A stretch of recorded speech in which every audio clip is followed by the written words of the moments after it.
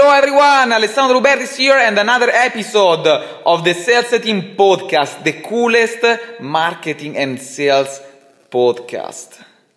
Today we are going to talk about closing what? Closing deals, the last part of negotiation, asking for the sales. Let's talk about it because I will give you a simple framework you can apply from today that will increase massively your closing rate. Who wants to hear that? Let's talk about it. Before we get started, let's listen to our intro. How you can maximize your sales, optimize your costs, and reach the highest level of productivity. I called it Sales Setting. My name is Alessandro Rubertis and welcome to my podcast.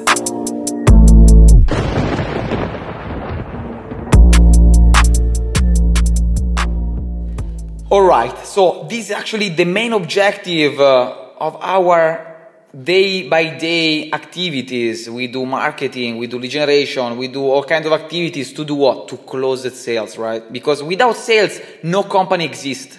Without the sales, no company is going to grow. We need those sales in order to keep the things going. It's not only, we need those sales in order to get our salary, right?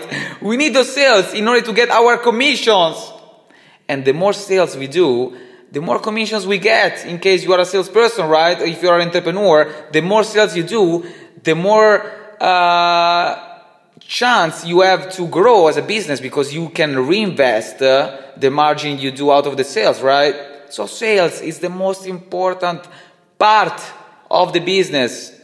Okay, there are so many phases within the sales process, and today we're going to talk about the last part, which is closing.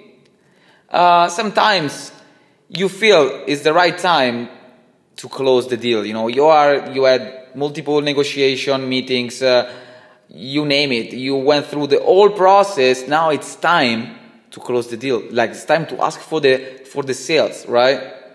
And exactly in this time, people, they get so frustrated.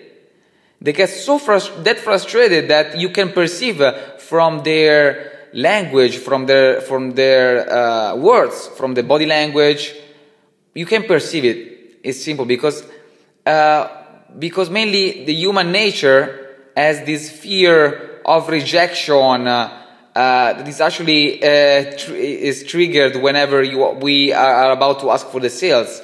We feel we can be rejected, so we act stupidly. We act with lack of confidence, and this can be translated in a lost deal. Because definitely, because whenever we are confident, we can even transfer these emotions to other people. Can make an example. Whenever you see someone that is dancing with an amazing energy, you can perceive the energy is kind of, it's kind of transferred to your body. You feel the energy, you feel the vibe. That is the same applies to sales. Whenever you are in a negotiation, you have a salesperson who's actually very confident. Whenever there is the right time, he's asking for the sales. He says, Mr. Client, okay, we went through all the details. Now I need your commitment to go ahead. In order to go ahead, we need to sign this agreement and so on and so forth.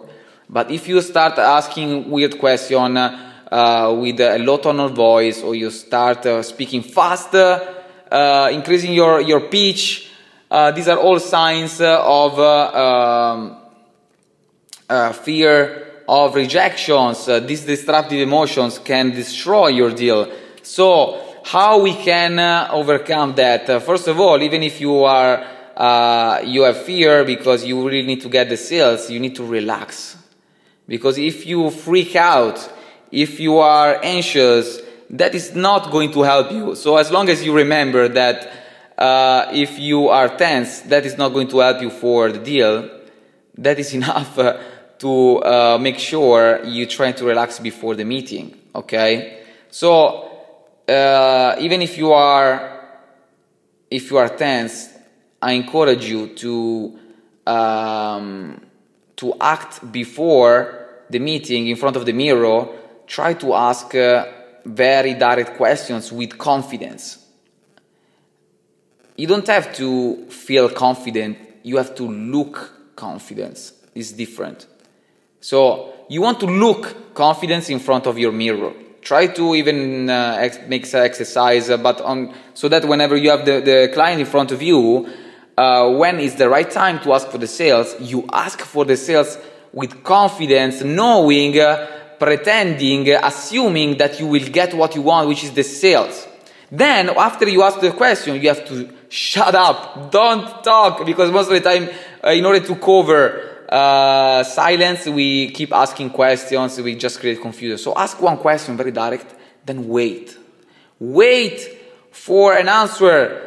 The answer can be yes, the answer can be no, because I have other questions, but you need to be ready to answer to any objections.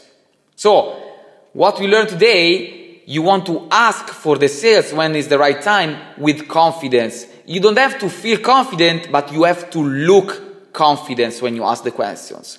Then wait and be ready to answer any objections. For today is everything, so thank you very much for your time today, and I wish you a great day ahead, guys. I'll talk to you tomorrow. Bye bye.